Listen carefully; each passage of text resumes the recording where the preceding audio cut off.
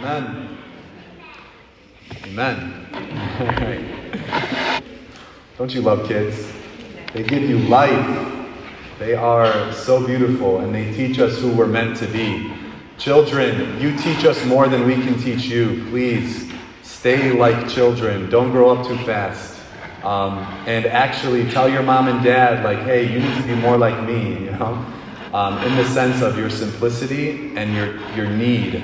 The fact that you need to receive from your parents. We, as children of God, need to receive from God. So thank you for that inspiration, kid. And let's pray again. Father, Son, Holy Spirit. Amen. All right, we have a desert here. They're in a deserted place, and Jesus is there. I imagine no one is expecting Jesus to feed them. They've come to receive the words and the healing, but they're not really probably expecting them to feed.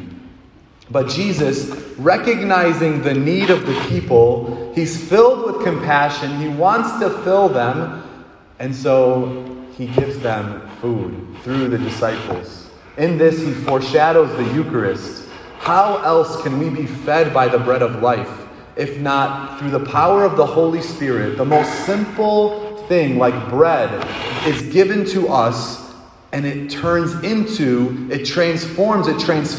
into the body, blood, soul, and divinity of Jesus.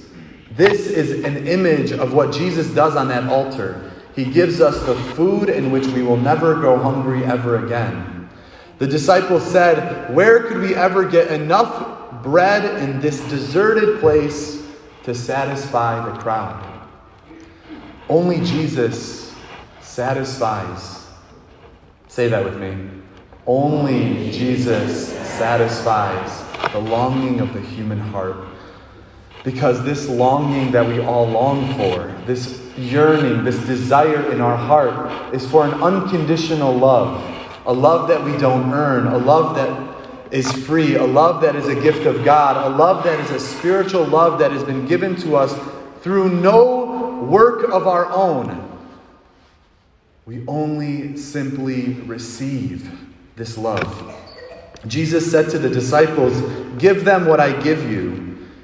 He took the 7 loaves and the fish, he gave thanks, he broke the loaves, he gave them to disciples, who in turn gave them to the crowds. One thing we know is that we cannot give what we have not first received. These disciples who gave them to the crowds, they were instruments of salvation. They were instruments of love. They could only give what they had first received. And so, receive unconditional love from God and be an instrument of love and truth in a world that is so desperate for this love. Family, we are in a desert. We are in a desert of good news. There is so much negativity and division in this world and in our culture and even in our own hearts. And so let's talk about the good news. Before we fully understand the good news, though, we need to understand our condition and where we came from. Some of us can't grasp the good news because we're still living in the bad news. The reality is, we have all fallen short. We have all sinned. We all deserve condemnation and death. We all deserve hell. It was a choice that we all made in our lives, whether knowingly or unknowingly. We all chose to sin, to reject God, and to live in isolation and hell. Then God made a covenant with Abraham and said, you will be my chosen people. Then God sent Moses into Egypt and said, free my people, let my people go, set them free from slavery so that we can cry out freedom. But it wasn't enough. Then God sent the kings to govern the people once they entered the promised land.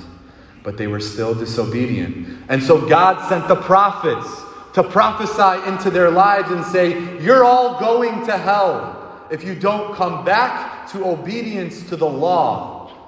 And yet the prophets also foreshadowed something so beautiful, the new covenant, in which God said, I will place my law within your hearts. And what is the new law that God has given us? It's the third person of the Trinity. It's the Holy Spirit, the law that is now in our hearts and transforms us from the inside so that we can be transfigured to the outside. It's not an external law like St. Paul has always talked about. We do not follow an external law, but this law is in us. But time after time after time, the people chose disobedience. They preferred God's will. They preferred their will over God's will. And so, at a time in history, you guys ready for good news? At a time in history, the Father sent His only Son. His name is Jesus. Galatians chapter 4 says, "But when the set time had fully come, God sent His Son, born of a woman." What's her name? Oh, she's so beautiful. It's the month of the Rosary, so we have to give her some honor. God sent His Son, born of a woman, born under the law, to redeem those under the law, that we might receive adoption to sonship.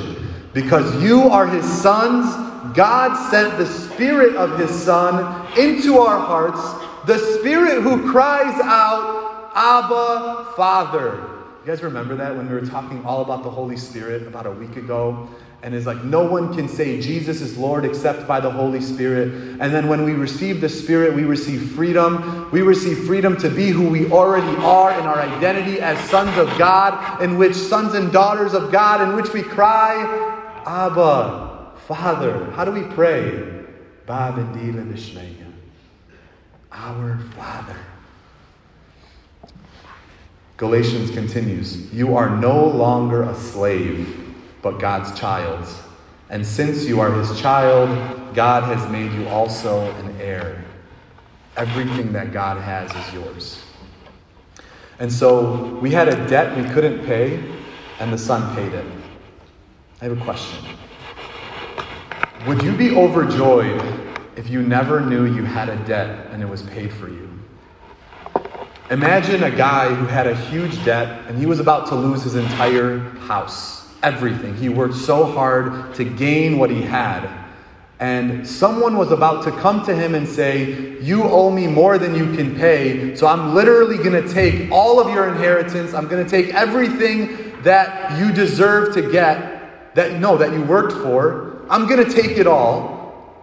But someone, before you even knew about it, before you even knew about the debt, before you even knew that you were about to lose everything and you didn't know, before you knew, someone came up and said, "I heard that they owe this debt.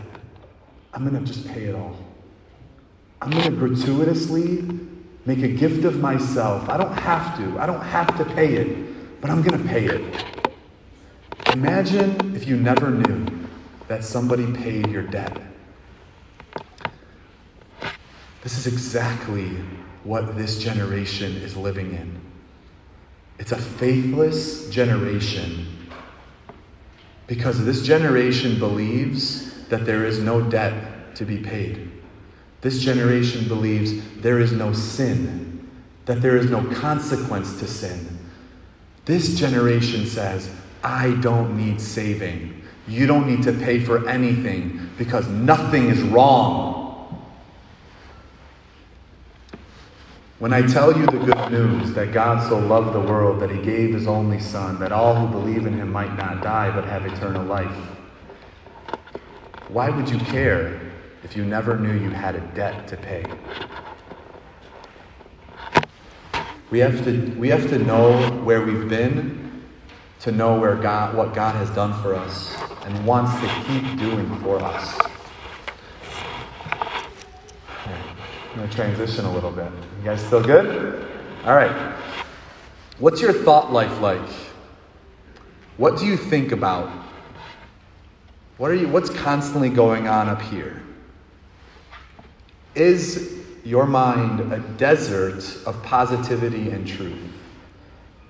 Are you filled with negativity and anxiety and fear?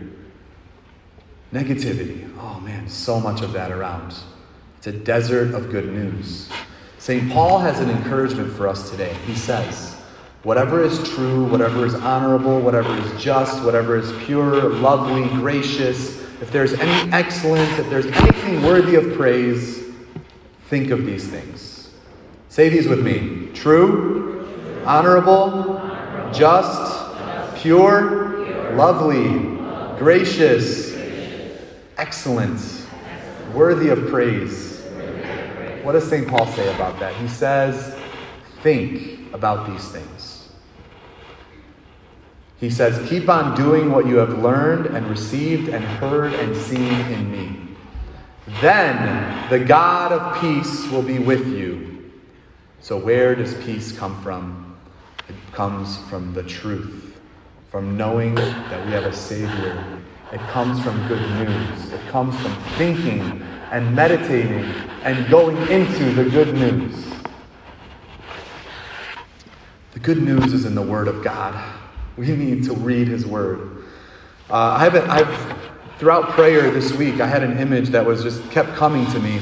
I walked into we have a house chapel now, thank God. I pray in adoration, Father Fadi and I, Father Samim, it's really good. And I walked into the chapel, and right before I knelt down, God was like, this is exactly where you need to be, and this is the wellspring in which I'm going to fill you up. And I had this image of come to the wellspring in which you'll never run dry. And sometimes our life can feel dry, or we can just feel some desolation. But God was saying, just come to the wellspring. And then the image of John 4 with the woman at the well. There's a woman at the well, and she's comes at noon and all that. Jesus says to her, everyone who drinks this water will be thirsty again, but whoever drinks the water I give will never thirst. The water I will give will become in him a spring of water welling up to eternal life. So this is where we receive refreshment and nourishment and all that we need. When you come into the church, it doesn't feel like a desert. You come to church because you know that you're going to receive something so pure, so good, so true, so beautiful. You come to the church because you need to be encouraged. Because when you leave this church, you enter into a desert. And you say, I need to be the water that wells up for eternal life. I need to be the one that waters people and helps people. And so if you can't give what you have not first received, you come to church, you come today on Sunday to receive. When we receive the Eucharist, we put our hands out. Some people, by mistake, they don't know, they take. No, we don't take. We receive. And what do we say? Amen. I believe. When you go into the desert, bring Jesus. The Jesus that you have received. The Jesus that you receive. Everyone needs to receive. If you stop receiving, you will starve. Amen.